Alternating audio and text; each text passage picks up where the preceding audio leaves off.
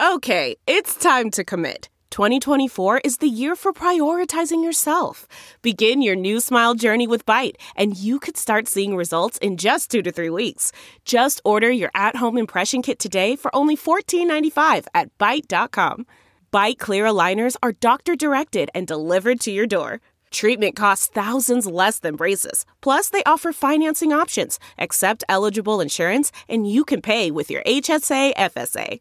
Get 80% off your impression kit when you use code WONDERY at Byte.com. That's BYTE.com. Start your confidence journey today with Byte. You can host the best backyard barbecue when you find a professional on Angie to make your backyard the best around. Connect with skilled professionals to get all your home projects done well. Inside to outside. Repairs to renovations. Get started on the Angie app or visit Angie.com today. You can do this when you Angie that. The following podcast is a Dear Media production.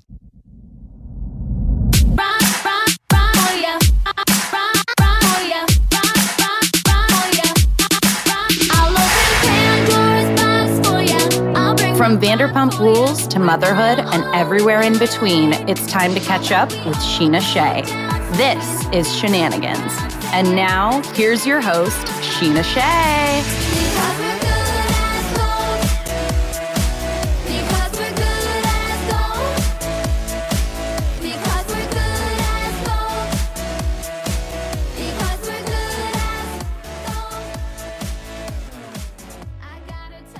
This Shenanigans episode has been like 4 years in the making. I'm so excited to finally be sitting here in studio across from my girl, Dayna Kathan. Oh my God. I feel like, is it like James Cameron? I feel like this is Avatar 3. Like right? It's really been that much of a build-up. But hi, how are you? Good. How are you? Good to see you. Literally, we've talked about this since we met and had our ups and downs. And I know at the time we weren't able to do one, and then pandemic and everything in between. But okay, I think timing is everything, though. So I'm actually glad that this didn't happen before. Yeah. And I'm glad it happened now, personally. I don't know how you feel about that. No, I agree. I was literally this morning listening again to your episode on The Balanced Blonde with Jordan.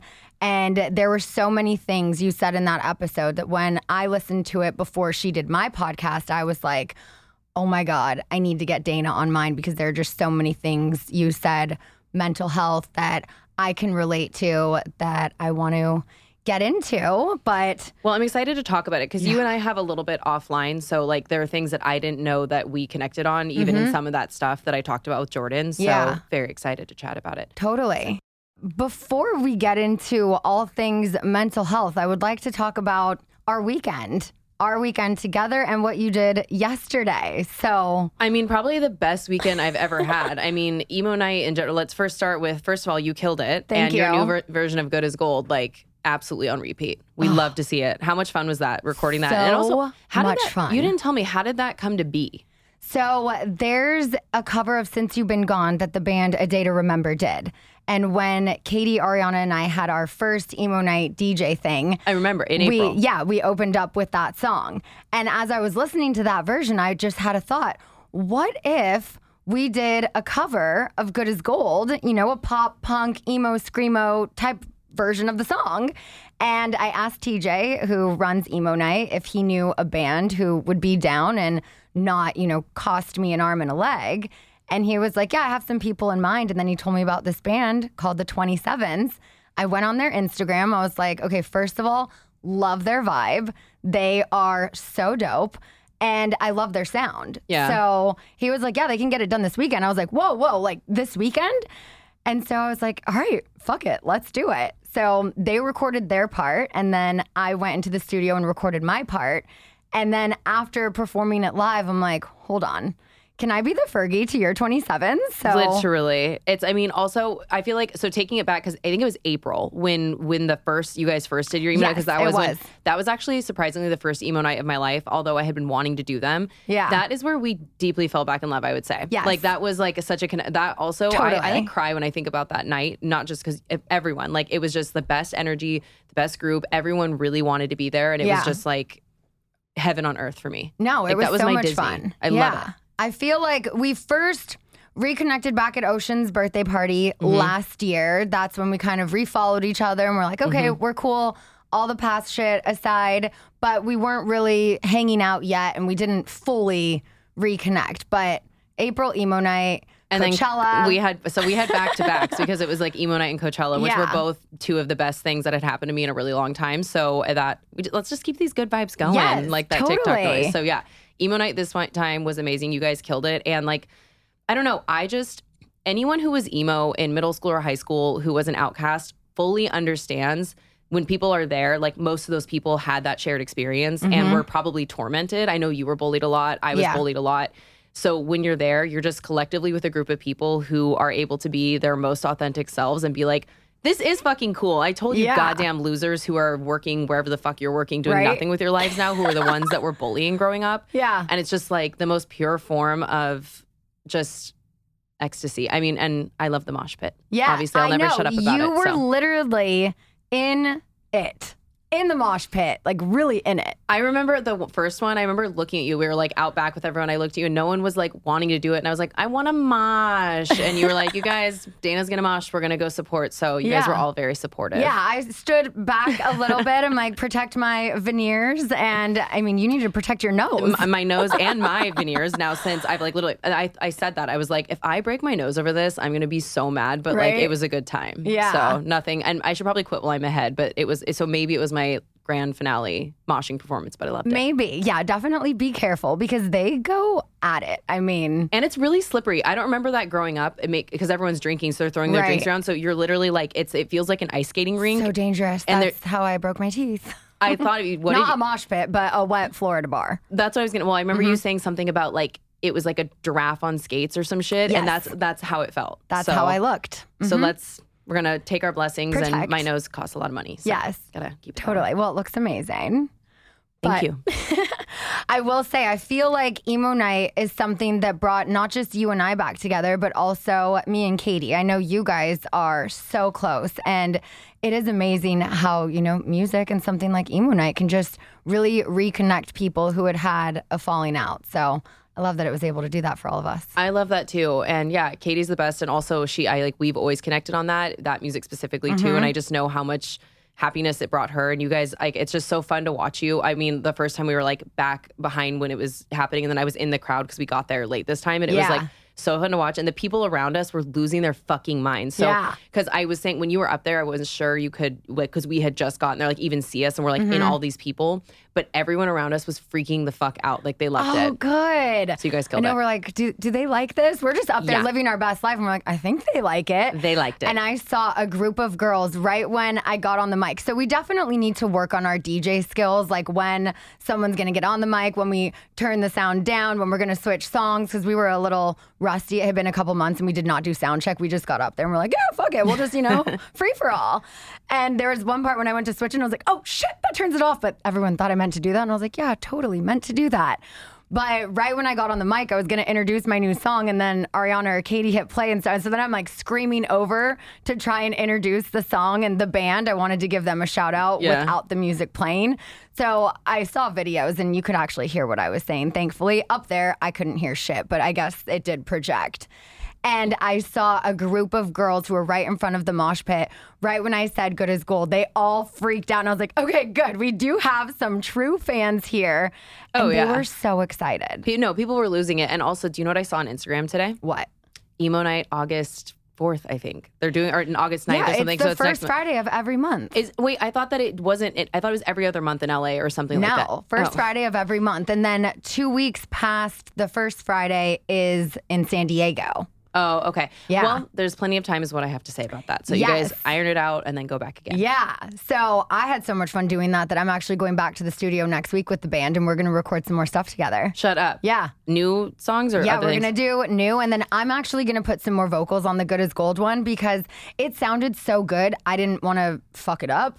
So I was like, no, I'll just do the bridge, my little rap part. But then when I went upstairs to Bardot and actually performed it live with them, they're like, no, come out for the whole song. And I'm like, okay, again, didn't have sound check, didn't rehearse, practice, sing with them at all other than in the studio once twice. I guess we did 2 sessions when we recorded it.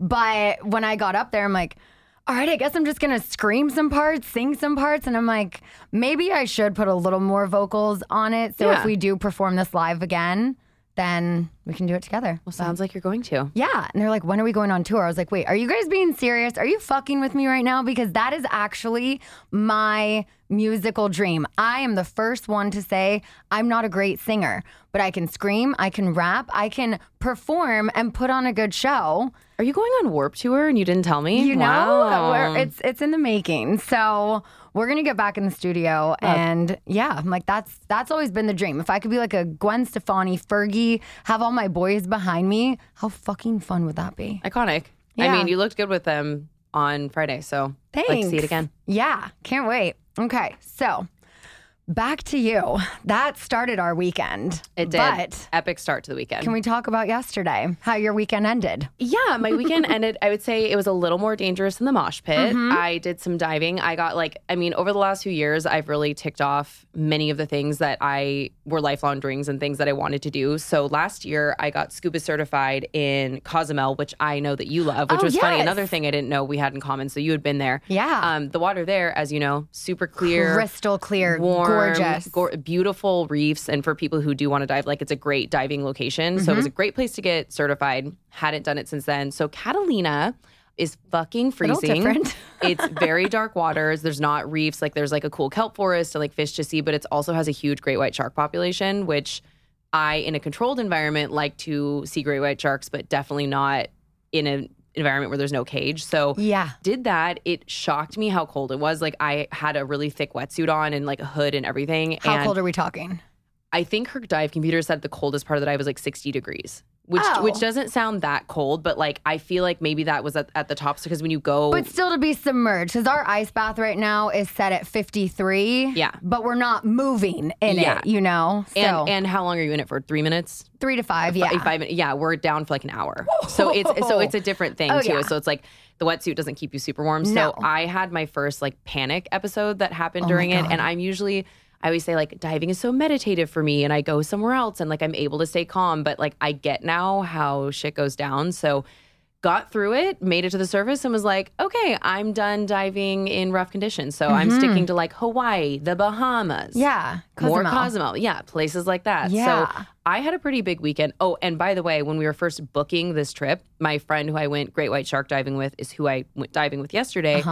She originally wanted to do it on Saturday, and I looked at my calendar and I was like, ooh, we have emo night on Friday. Yeah. So I'm not going to be doing anything on Saturday, and I'm really glad that happened because I was not able to get out of bed because I'm not a 13-year-old teeny bopper anymore that can jump around. So I was down for the count all day Saturday. I know, right? At least I did the right day. Yeah, but well worth it. Well worth it. Yeah. Excellent weekend had by all. Yeah, I think we're going to have to do it again. August, September. We just want to keep it going. That was the thing. I'm do you guys want to actually take this seriously, make a DJ name for ourselves, maybe do some of the other cities? Because I just think that would be so fun. Also, I want to go to, I'll be your little groupie. I fucking, get me to emo night in the country. Yeah. Immediately, yes. And I love TJ. He's so wonderful. So I want to support them in any way I can. Yeah. Oh, it was so fun. I think that, I know you said the first emo night was one of the best nights of your life. But this one, too, for me, I was this was literally in my top life moments. And the 27s, I just got to give another shout out to them because they are incredible. Performing live, Lando, the singer who also screams, I'm how do you do both? Is he the one that came up on the thing with you at the main? Oh, okay. Yeah, he was amazing. Yeah, and then Kevin plays guitar. And then I think Jake and Gavin, who are also in the band, I feel like they're maybe they don't always play with them, but those guys are all so dope. I have a quick. Can't wait. I have a quick bone to pick with Brock because I was standing next to him when this was happening, and right before the song came, he's like, "Oh my god, when the song comes on, I'm gonna mosh." Because I had just Sum 41 came out or something, so I had just gone out and I came back and I was like, "Okay, great, then we're gonna do that." Because obviously no one else would do it, and the song came on. I looked at him and he looked back at the pit and was like, no, never mind. Just like kept taking videos of you. I think Brock worries that he's too big of a guy, and if he were to mosh and like someone were to get hurt, you know, then it's like, oh, the big guy beat me up sort of thing, even though it's a mosh pit. A possibility. He definitely worries about that. So as much as it sounded fun in theory, when he actually thinks about it, he's like, I am too big of a person. I can't do that. I mean, it was probably for the best, and I was already like not in that state of mind. That was no longer the brain I was working with. I was like, let's just get in there. So yeah. Totally. All right, we're going to take a quick little break and then we'll be right back. So you guys know it's Friday. It's Factor Fridays. It is what keeps me fueled and fed, and also my husband and my daughter. I got to tell you, Summer is obsessed with the smoothies. I do a smoothie every morning and Summer always wants to share. Brock and I have been back in full production, as y'all know. So we haven't really had time to cook dinner, go to the grocery store, and figure out what to eat every day. And Factor has been keeping us fed. So if you are too busy with summer plans to cook like I am, but you want to make sure you're eating well, with Factor, you can skip the trip to the grocery store, skip the chopping, the prepping, the cleaning up, all while still getting the flavor and nutritional quality that you need. Factor is fresh. It is never frozen. The meals are ready in just 2 minutes. So all you have to do is literally poke a couple holes in the plastic. You chuck it in the microwave and boom, voila. Breakfast, lunch, dinner, midnight snack, whatever you want is served in 2 minutes. Y'all, they have so many good options that I have tried. I've had this bomb tomato risotto last night. I had a lemon chicken over this rice that had peas and carrots and broccoli. I've had so many that I can't even name them all because every single one I've had is so good, especially, the lemon caper chicken I had last week was bomb. Also the sun-dried tomato chicken. I could go on and on and on because they have so many flavor pack options on the menu each week that also fit a variety of lifestyles from keto to calorie smart. They have vegan, veggie, and protein plus. These meals are amazing. You will not regret it. And like I said, delivered straight to your door. You can head to factormeals.com/teamariana50 and use code teamariana50 to get 50% off. That's code teamariana50 at factormeals.com/teamariana50 to get 50% off. This episode of Shenanigans is brought to you by Poise Ultra Thins. So, I am in love with being a mom, but it's also really important to me, as you guys know on this podcast, to just be transparent and be open about my experiences with motherhood. I think that is just a huge part of life, is sharing experiences and just talking about the things we go to as mothers. So if we're keeping it real about postpartum life, one thing we're not talking about is bladder leaks. A lot of women use period pads for their bladder leaks, especially after having a baby. But let's be honest, period pads aren't designed for pee. Poise Ultra Thins, on the other hand, are. So, you guys, I'm telling you, Poise Ultra Thins are the brand's thinnest protection that keep you clean, dry, and fresh throughout the day while you spend time on your precious little ones. They offer with and without wings, and they will stay in place all day. So if I know I'm going to be out jumping up and down on a bar, performing, or doing anything that just requires a little extra movement, Poise Ultra Thins is my way to go. These little moments are really just so important, and Poise Ultra Thins are such a good way to enjoy motherhood without compromise. It takes poise. Learn more at poise.com. All right, so I posted for questions, and obviously the top question is, why didn't you come back to Vanderpump Rules? I'm not kidding you, hundreds of people ask that. Hundreds of people said they want to see you back. Will they see you back? Obviously, I know the reasons and everything that happened, but for the Shenanigans listeners, can you give some insight into why you were only on for season 8?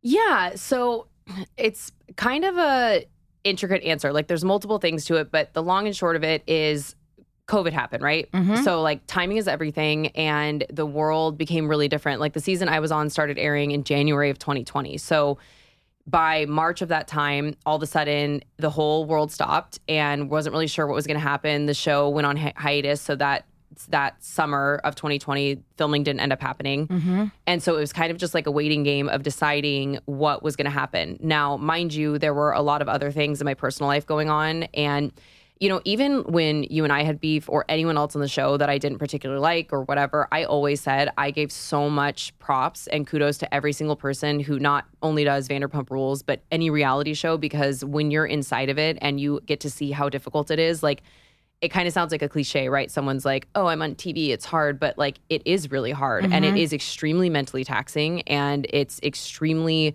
difficult for someone who has mental health issues to navigate those when you're dealing with constant source of contention and you're always having all these little stressors and triggers around you. So for me personally, I was working in healthcare sales, which is what I'm still doing now. Like, I had no intentions on being on television. I did not come to LA being like, I want to be on a reality TV show. That was not it. It truly found me. Yeah. And so I ended up going with it though, because I was like doing stand-up comedy at the time. And I had been doing this really serious healthcare sales career my whole adult life.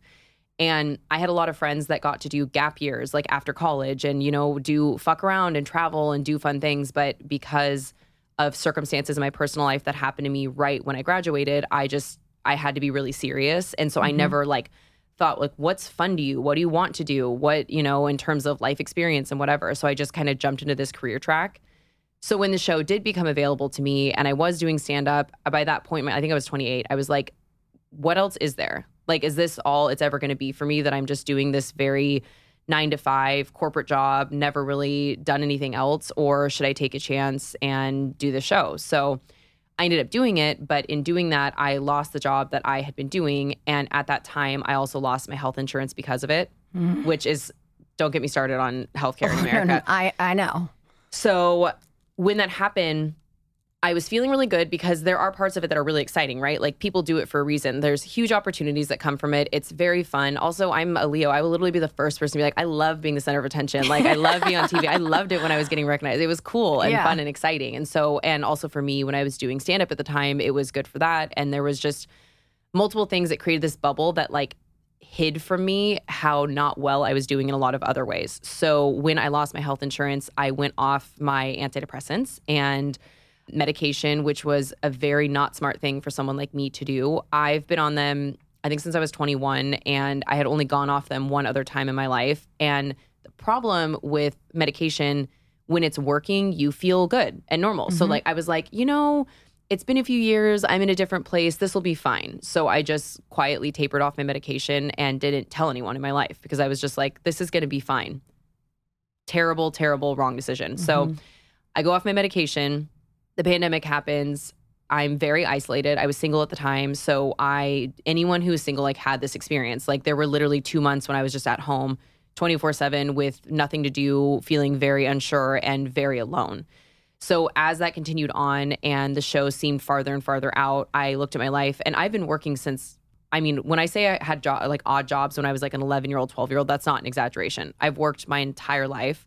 Had my first real job when I was 15, and I've never had that stillness of not having work. And when everything happened with my mom and my life kind of fell apart, I very much put my self-worth and self-esteem into my job because I was good at it. So it was like, okay, this is a metric in which I'm performing, and like, obviously I'm successful. People think I'm successful because I'm good at this job, and I've have this hard career where I'm working with a bunch of like older men and I'm competing with them. So it made me feel good. And then in that stillness, it was like, oh, you just ruined your entire life and everything you've worked for to be on a reality show for a year that mentally kicked your ass. And what do you have left to live for at this point? So it was just like a perfect storm of things. So when I really reevaluated, I decided to start looking for jobs in my chosen industry and got back into that. And then that was December of 2020 when I was talking to Bravo and Evolution if I was going to come back. And I was just like, I can't do this. Like, and also anyone who starts out in reality TV, people are like, oh, you make all this money. They don't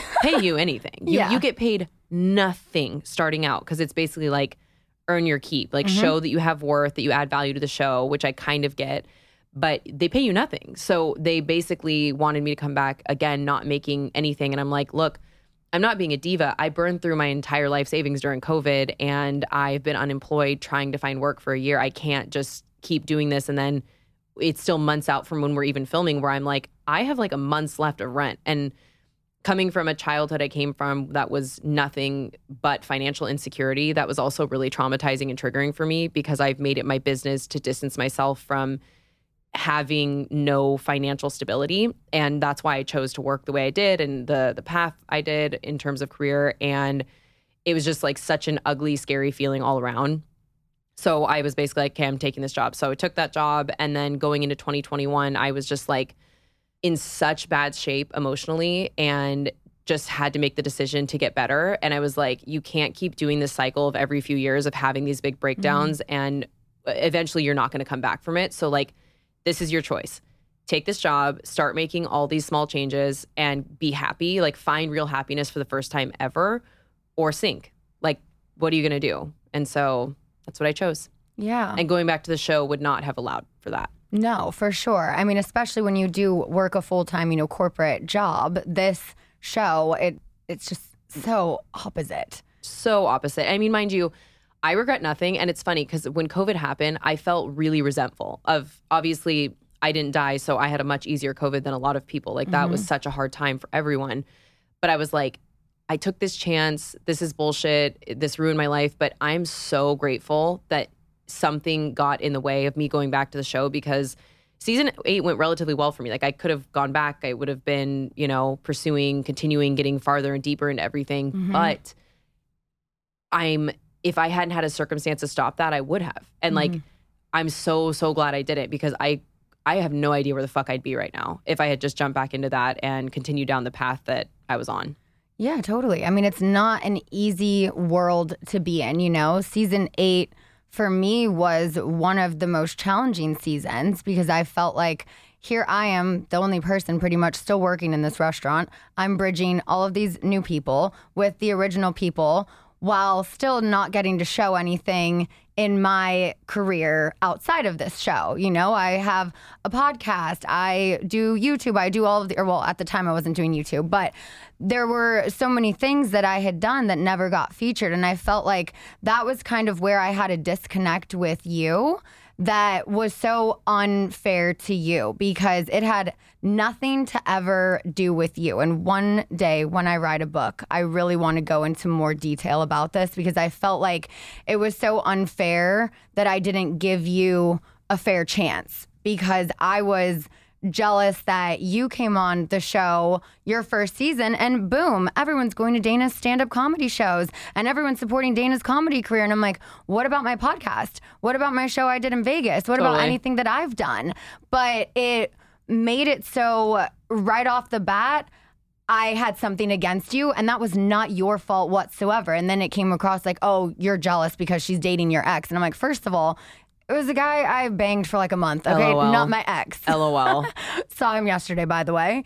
I saw him 2 days ago walking into a CVS. How random is that? I was literally going in to get anti-nausea medicine for my dive, and I walked in and was like, oh, hi. Hello. The most random thing ever. Yeah. But, and now we can all be friends again, and the past is Truly. the past.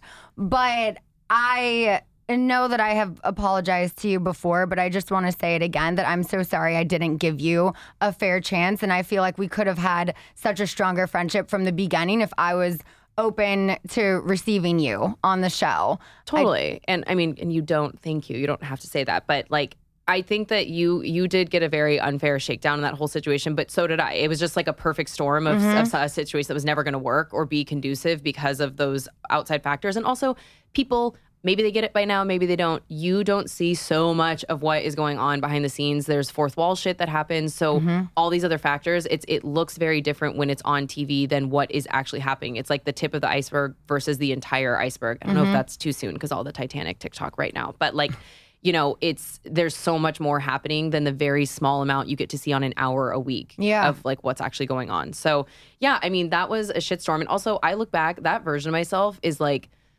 it's hard for me to watch. I actually haven't watched it since it aired. Like same. I don't think I'll probably No, ever. I don't go back and watch anything. When I meet new people in my life and they find out I was on the show, I'm like, just don't watch it. And if you do, Yeah. if you have to, I would watch it with you, but please just don't, because it's not a fair representation of who I am. Like, Totally. I mean, that's like, I've had like 5 software updates since I was on that show. So like just me as a person and the amount of growth that I've had. Mm-hmm. But also some of the way that things happened for me on the show was my fault. Like I was just so insecure. I was so sad. I didn't understand my attachment style. And again, I sound like a broken record if you've heard me on other podcasts, but I talk about it incessantly because it's so important. It changed my life. Like learning my attachment style, understanding some other issues I had in terms of what mental illness is for me and how it presents. And like, I was just a sad handwritten book, and I was trying to fill the void with people that didn't give a fuck about me and things that weren't in my best interest. And I forgive that version of myself because I couldn't be who I am today, which I truly love who I am. And like, I'm very happy with where I'm at. And it couldn't have happened if I didn't go through that really ugly learning experience. But like, I regret nothing. Good. I love You know? that. Yeah. That was going to be one of my questions is what do you think was the most positive that came out of it? And did you have any regrets? No, I mean, I think I would say saying Lisa Vanderpump has a fat pussy is probably the only thing that I regret. Lisa, if you hear this, I'm sorry. I was drunk. You know, it's so funny that they didn't show before. We were wasted, and I had literally 2 drinks that night. And you've partied with me a ton. Like I'm never a sloppy person, but when I saw the second that I saw that scene, I was like, oh my God, I was so drunk. So I just said something stupid. So that's probably like the only thing I regret. But other than that, no, like.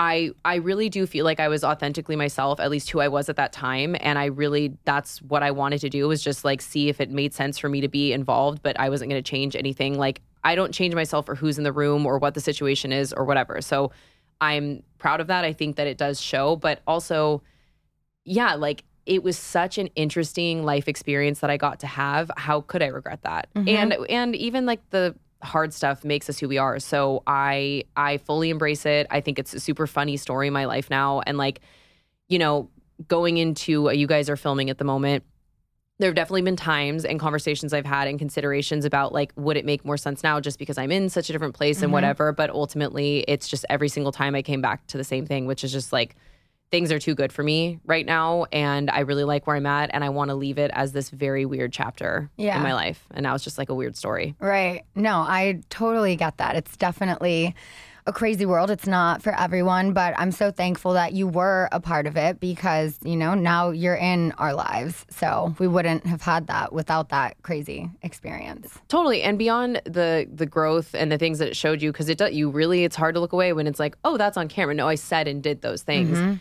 The relationships that I got out of it, I think is the main reason I was meant to do it. Yeah. Like I would do it again 1,000 times to have the people I have in my life because of it. So it's like, how could you regret that? Totally. So would you ever do a different type of television show, reality or scripted or anything else in like entertainment? I would say never because I've said things that I would never do that. And then I ended up doing it, but probably not. I would say I'd be more open to or amenable to doing something that allowed me to be myself, because like to be on the show, it's like they made me work at a restaurant and I wasn't a server. Like it was just what made sense to introduce me to these group of people. And I get that, but I wouldn't do anything where I had to change anything about my life. So I would say anything's possible, but probably not. Yeah. I want to be a business owner at some point. I'm not totally sure what that looks like, but I just I like what I'm doing right now. I look forward to continuing to grow my career and just take over in that way. I love that. We're going to take another quick little break, and then I really want to get into mental health. Let's do it. We're all excited because it's finally summer, but everyone knows there will be some days when it gets hot as hell and our fuses get just a little bit shorter, especially now that we're back in production time. That fuse can be super short.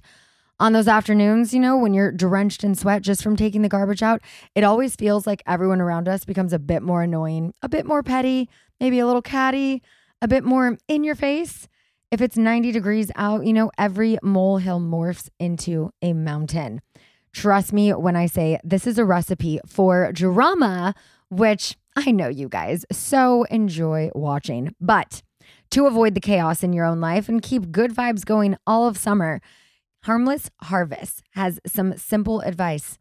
Stay hydrated And mind your business. You might have seen my Instagram post of this with me and Summer Moon. If you haven't, go check it out because it's adorable. But the best way to stay hydrated and mind your business is to grab a Harmless Harvest organic coconut water. You'll replenish electrolytes and keep yourself so cool so you can avoid losing yours. And when you see someone trying to stir the pot or you hear some wild stuff through the grapevine, stay out of it. Unless you're on a reality show, you kind of got to be in it. I know. But in life, it is tempting. I know. We hate letting wrongs go unrighted, but the road to drama is paved with good intentions. So put those blinders on and just walk away. This summer, stay hydrated and mind your business. That's how Harmless Harvest does it. So go to harmlessharvest.com and use promo code Sheena for 20% off your first order, or use their helpful store locator to find the best location, a retailer near you. A Dear Media original podcast. Her name is Coco. For a while, it seemed like Coco Berthman was everywhere. There was this girl from Germany who had been trafficked in a most horrible way. But in early 2022, it all fell apart, and people started questioning everything Coco had ever said. Is her name even fucking Coco? We don't even know that. I'm Sarah Gannam, host of Believable, the Coco Berthman story, a new investigative series from Dear Media. Find it wherever you get your podcasts. Okay, so as I told you earlier, I was re-listening to your episode on the Balanced Blonde, and there were just so many things going back to even your childhood. One thing that you said that super spoke to me, and it's something that I've spoken about with my mom, is never having the news on at home. I am someone who grew up watching the news. My mom loves to watch the news every morning, every evening. And I have told her, when you're watching my daughter, there is no news on TV. Unless it's like Daily Pop or something, no news. I do not want her to grow up watching that. But honestly, had I not heard you say that on the podcast, it might have taken so many times of me realizing that the news was on in the background. And, you know, Summer's only 2. But I do think there is something about that can stick with them. And I feel like a lot of my fears definitely came from seeing so much at such a young age. So when I heard you say that, I was like, oh my God, a light went off in my brain. And I literally immediately told my mom, I was like, make sure you never have the news on around her. So it's funny that is something that stuck out to you. So it has a clinical name. It's called mean world syndrome. So I learned about this in college, and I had obviously already been way overexposed. And it's basically like things that are on the news because they're rare and noteworthy. Mm-hmm. So, but when you are constantly overexposed to it, it becomes your reality of you thinking that all these horrible things that happen are just around you all the time. And it's not to say that they aren't, but they're not in as big of volume as you think. So for me, it wasn't just news. My parents too. It was religious about the news, but they also watched Dateline, 2020. Yep. 48 Hours, CSI. My parents let us watch CSI when we were little. Same. I'm all like, of that. Okay, so when you're a child and you're just watching that constantly, and you're trying to develop your sense of safety and what's normal and what isn't, that really, really fucked with me. And like, I can't remember what I talked about on Jordan specifically, but there was a horrible movie that my mom had us watch. And my mom, I love her. Everyone knows that I love my mom. She was an incredible mom. She did it out of trying to keep us safe. Like, she wanted us to know I didn't grow up in a great neighborhood. So it came from the right place, but it was the wrong execution. And if my mom was here today, we would laugh about it and she would apologize. And I would know she knew that she fucked up. But she showed me this horrible opening to this movie, this really violent thing. It was like 5 minutes long. And I remember it so distinctly. I remember like the Universal picture coming up and my dad being like, Julie, I don't want to have them watch this. And she was like, no, they need to know. So they show us this 5 minutes of the most graphic thing I'm not even going to get into. And she pauses it and she's like, girls, if you open the door when mommy and daddy aren't home, this is what will happen to you. And we were going to bed. And she was literally like, good night. Put us in. So mind you, again, not talking shit about my mom. I love her. I know that she didn't mean anything by it. But like, that's kind of how it started. And then I was just always by her side watching TV. So anything that she was watching, I was watching. And I am so passionate about this now because I am such a hyper paranoid person. It has contributed to a lot of difficulties for me in my life, and especially with like times I don't feel safe and just being just overly hyper or like aware, like my fight or flight is crazy. I know it comes from that. So now with my niece, Lenny, like it was the same thing. Like obviously my sister is just like the most incredible mom, and not that she would like let her be exposed to this ever, but I'm like so passionate about it. Never, even if they're in the other room, we're constantly ingesting things through osmosis. It's not just what you're eating. It's like, what are you listening to? Whose words are you consuming? Like the relationships you have. What are you reading? Things like that. I think it's all connected. And for little kids, it's like, you don't want to make them naive. There's obviously a balance of making sure that they understand how to keep themselves safe. You keep them safe, but like they don't need to be watching all of that by any means. And there are long-term implications. I'm not saying everyone will turn out to be a paranoid freak like I am, but like for my brain chemistry, it was just like a perfect storm of what should not have happened. Yeah, no, I feel the exact same way. And I've had conversations with my mom recently, like very open conversations that have been hard because I never want to hurt her feelings or offend her. And she's like, well, it just sounds like you're blaming me for it. I was like, no, Mom, I am not blaming you. I think you did the best job you could do. And you always wanted the best for me. However, I'm now letting you know that things I'm realizing through therapy that happened when I was so young. And yes, I do think the news and being exposed to all of that at such a young age is one of the things where all of my fears come from. I have recently gotten on Zoloft. I know I told you I'm on, I think, week 3 now.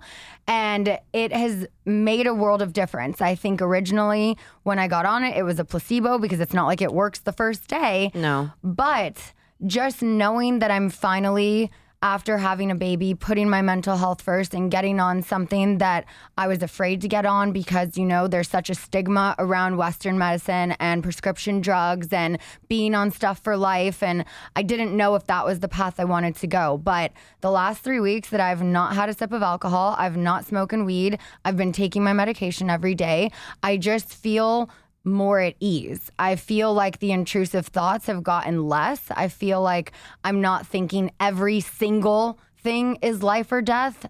Every day when I would put Summer down for her nap or I put her to bed at night, I would just like be crying. And thankfully the room was dark at night, not during the nap time. But I'm just thinking, oh my God, is she going to grow up one day without a mom? Is, you know, there going to be a day where I don't have a daughter? And there's just all of these crazy intrusive thoughts every single day that are slowly getting less and less. And so I'm like, okay, you know what? I know I did make the right decision getting on this, and maybe I'm on it for 6 months, maybe I'm on it for 6 years, maybe I'm on it forever. But I do know that talking about it has definitely helped, being able to relate to people like you who also found out more recently that you have OCD as well. Yeah. Okay. Well, first of all, I'm very happy for you. And I think that that's a brave, selfless choice also for your daughter, because you being in your best condition, your best self is what is best for your kids anyway. So like that is an amazing choice. I have this podcast is only going to be an hour, but I have such strong opinion. I can talk about this forever. The stigma around Western medicine, medication in this country is really bothersome to me. It's also really dangerous. I think that people, yes, it is. Are we over medicated in general? Of course. But there are a lot of people that need these medications and a lot of people that could benefit from them that because of these stigmas and issues maybe won't pursue it. And for me, it was life-changing. It is a hard pill to swallow. Get it? Because we're talking medication. You know, thinking you'll be on these medications forever. But in the 10 years, 11 years that I've been on them, the 2 times I've gone off it, that was part of it. It was like, am I going to be on this forever?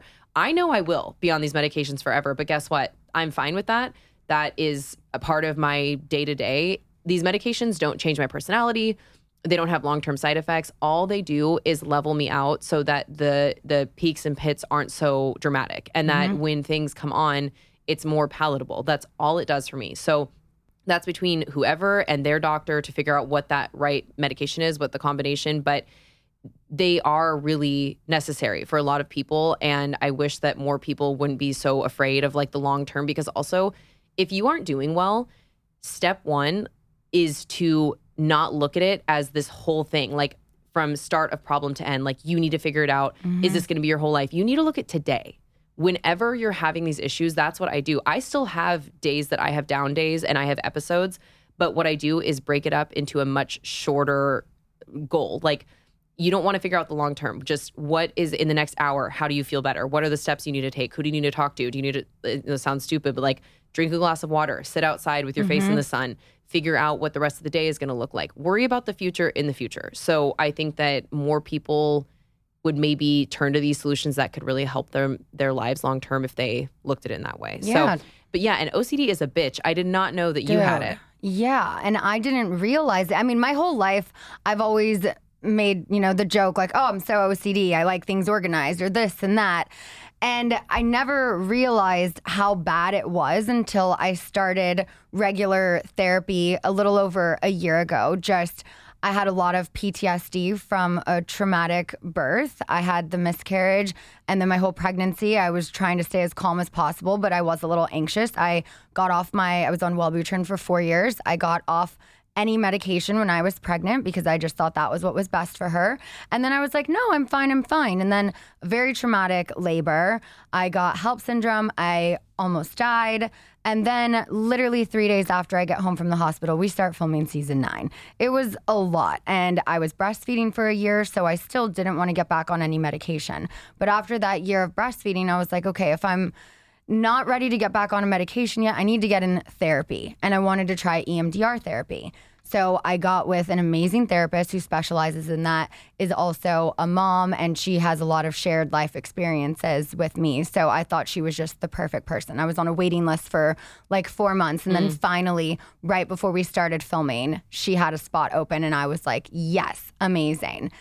I tried virtual EMDR therapy. Not for me.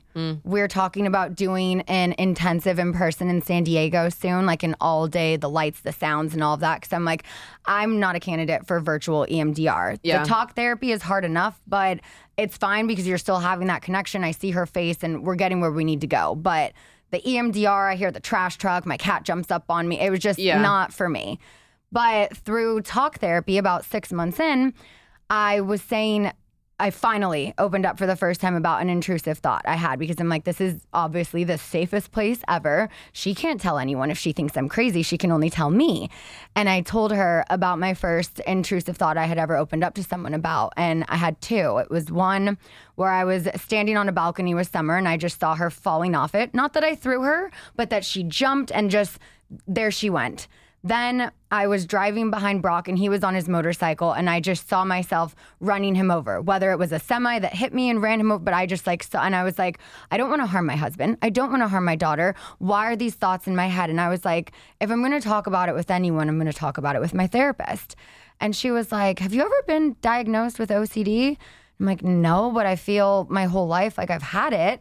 She was like, how are you with numbers? And I was like, well, let me tell you, I follow 420 people. I have for 10 years, ever since Instagram. And she was like, and then she was asking me other questions. And then she sent me a questionnaire and she goes, okay, it's like mild to moderate. It's not completely debilitating. It's not super severe, but this is definitely something that, maybe either see a psychiatrist or your general, and you might want to get on something or do some different types of therapy. So I waited about 6 months. I thought, no, I can do this on my own.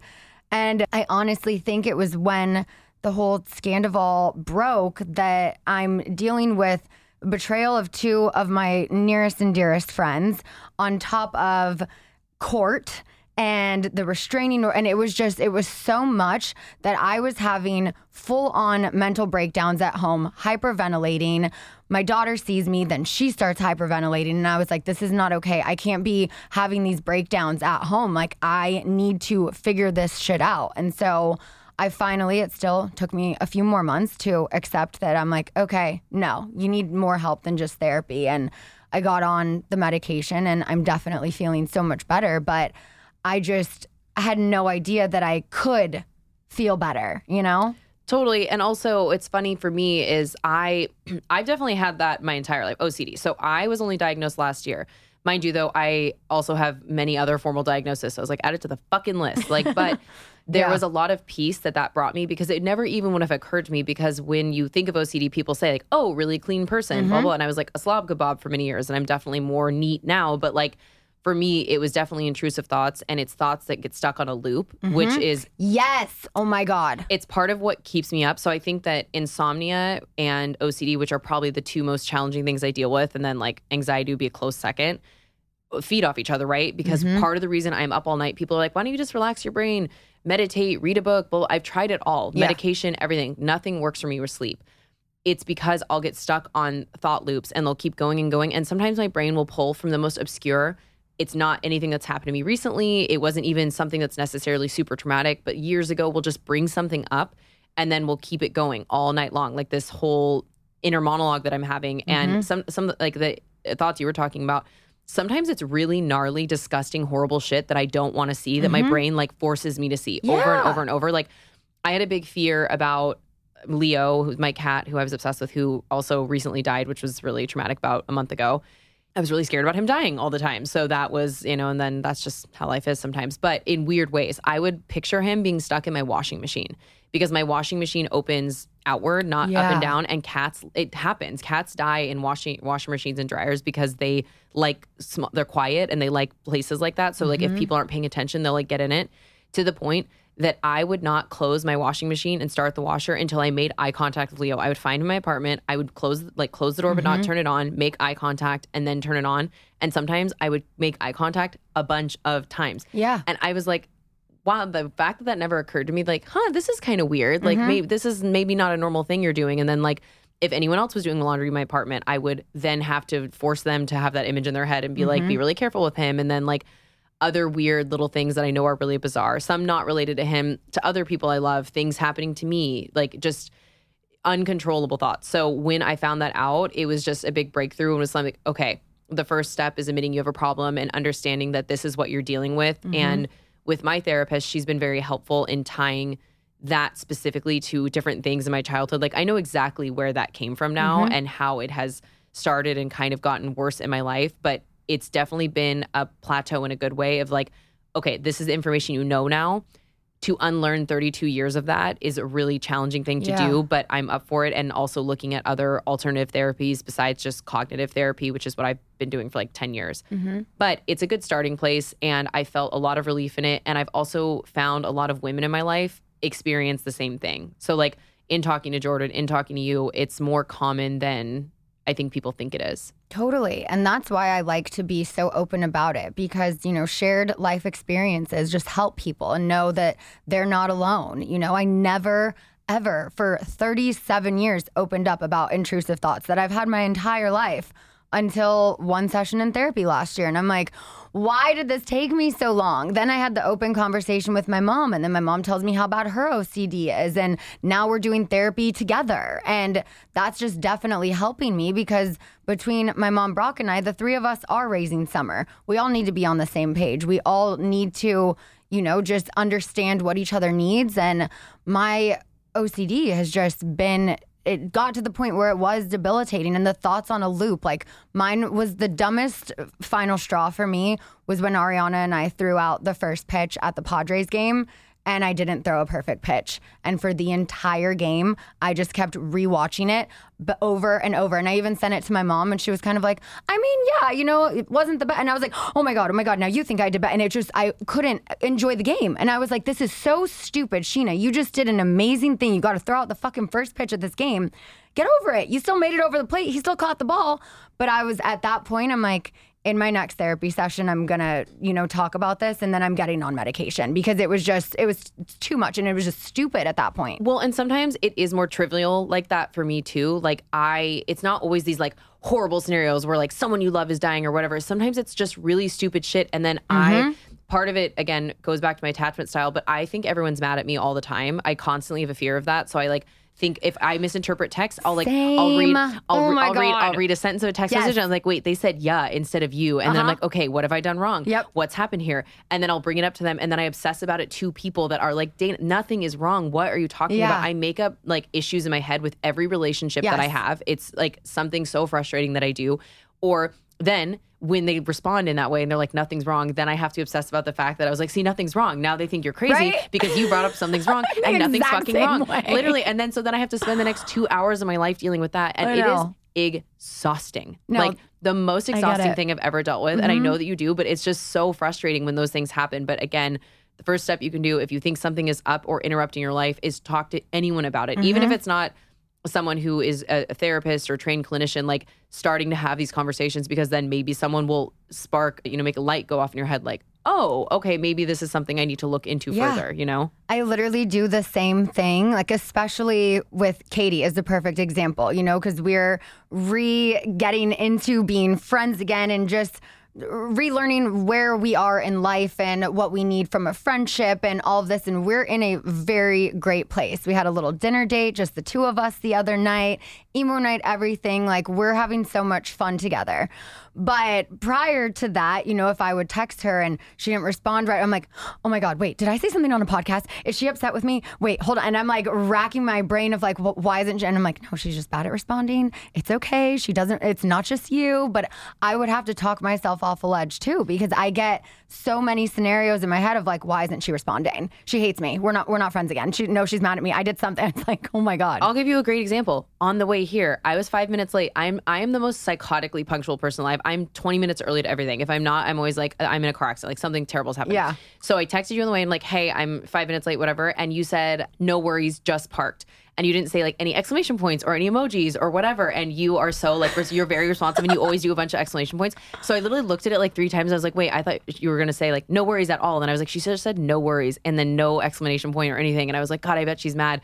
I literally did that on the way here. And I was like, okay, God. I'm almost there. Sorry. And I'm like, why would anyone be mad over 5 minutes? It's fucking fine. But I still had to do that. Right. And I read into the fact of like how you, and by the way, these people you're having these issues with in your head have no idea this is going on for you when they're just like having normal text message. But now that I do know that, I will be more aware to put an exclamation or a kissy face or something. It's a fucking me problem. But yeah, it's but like, I'm the same way. So I completely understand that. I relate to that. I do. And it sounds like, well, Dayna, it doesn't sound like you've made much progress. I really have. And the biggest thing is just knowing that it's there and what it is. So at least you can recognize it. And like, I do catch myself now when I'm spiraling of being like, okay, this is still hard. My brain is difficult to stop when I'm doing this. But at least I'm aware, hey, take a step back. This is probably irrational, right? Like this whole thing is probably just happening for you and it's one-sided and no one's probably going to stick your cat in a laundry machine. Mm-hmm. And like, it's just easier to at least take a step back and be like, okay, I'm at this level. If I can get to this level, that's a better place to start because each time, like Gabby Bernstein, who I talk about all the time, she's love her. Obsessed with her. Yeah. In her book, I think it was Happy Days or one of them. She talks about like this like level of 20 emotions and basically whatever the worst one, it's like anger or whatever. She basically talks about the same thing. Instead of trying to get from 20 to 1, why don't you get from 20 to 19?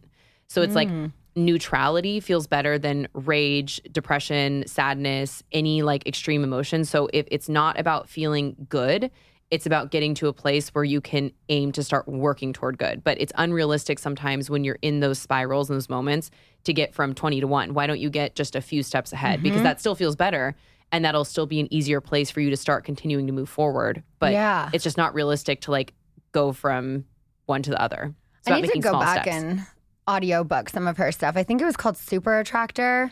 Actually, maybe that was in Super Attractor. I also told you to read Universe Has Your Back when we first met and was like, this book has changed my life. And you're like, I don't like to read, but you have been listening to audiobooks? Yeah. Love it. It's just like a podcast. I need to go back to that because I remember there was one chapter where she was talking about how comparison is just like the devil. And that's something that is so hard on this show, in this industry. Who has more followers? Who gets better brand deals? Who, like the comparison where it's like, we're all different. We're all our own brand.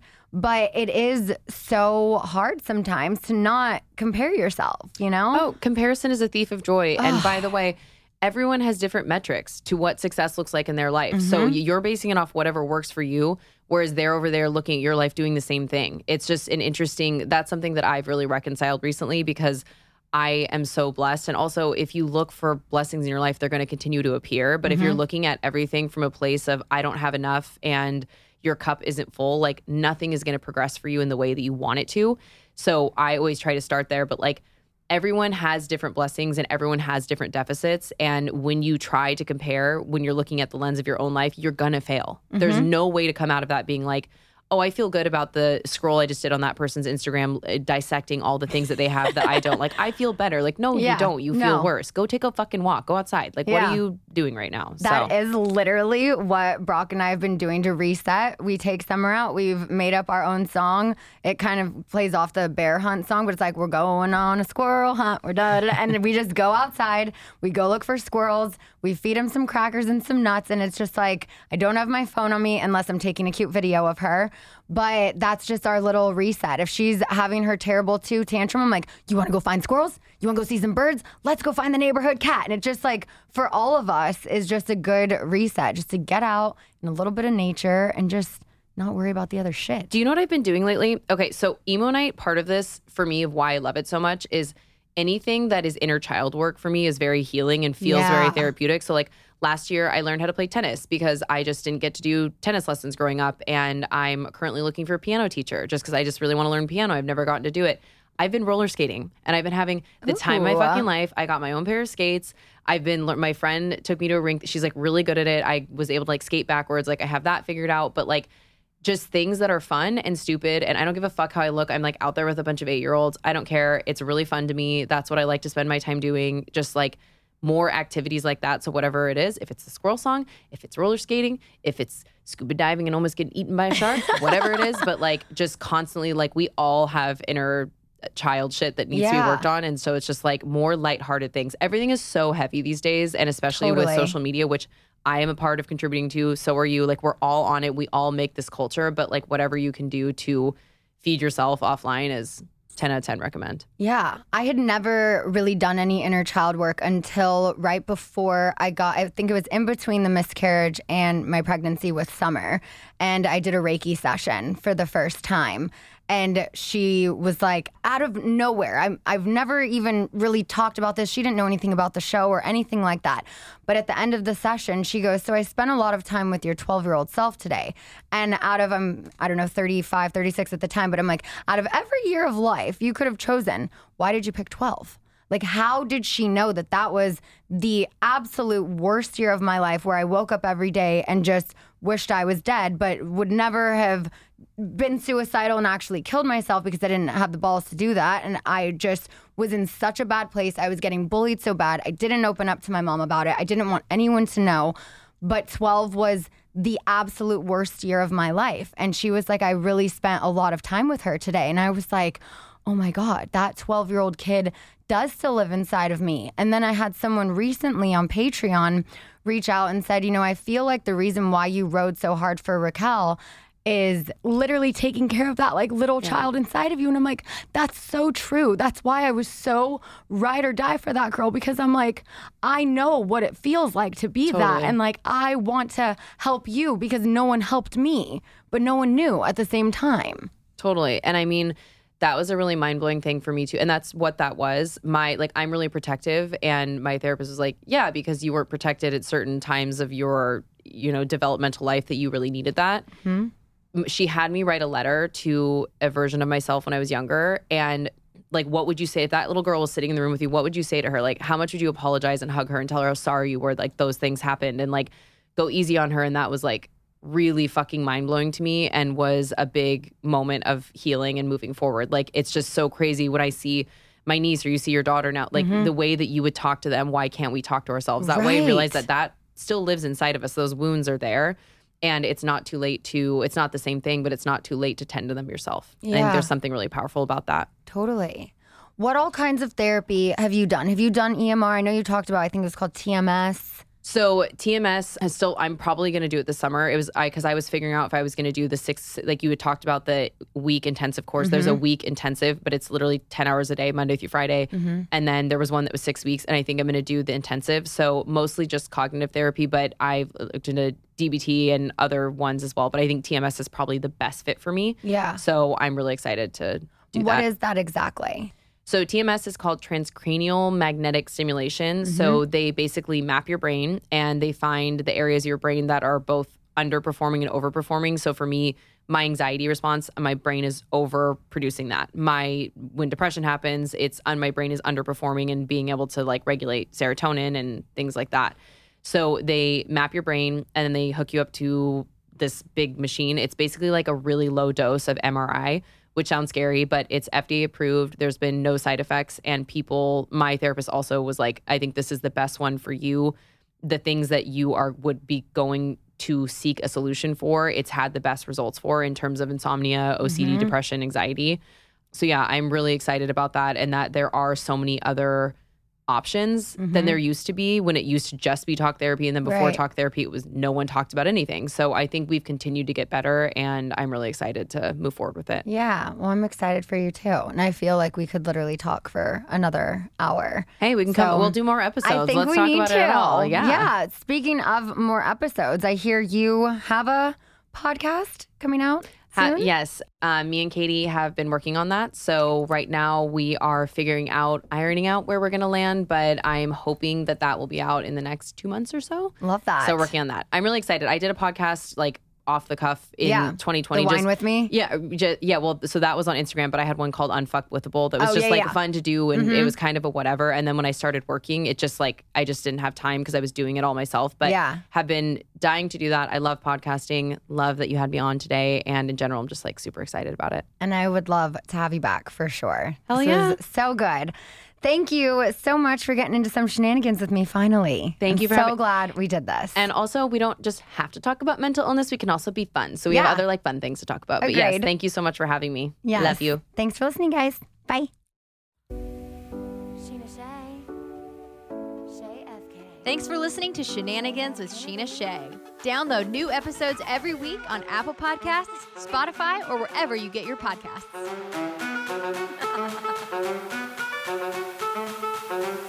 Looking fine and I got my girls with me.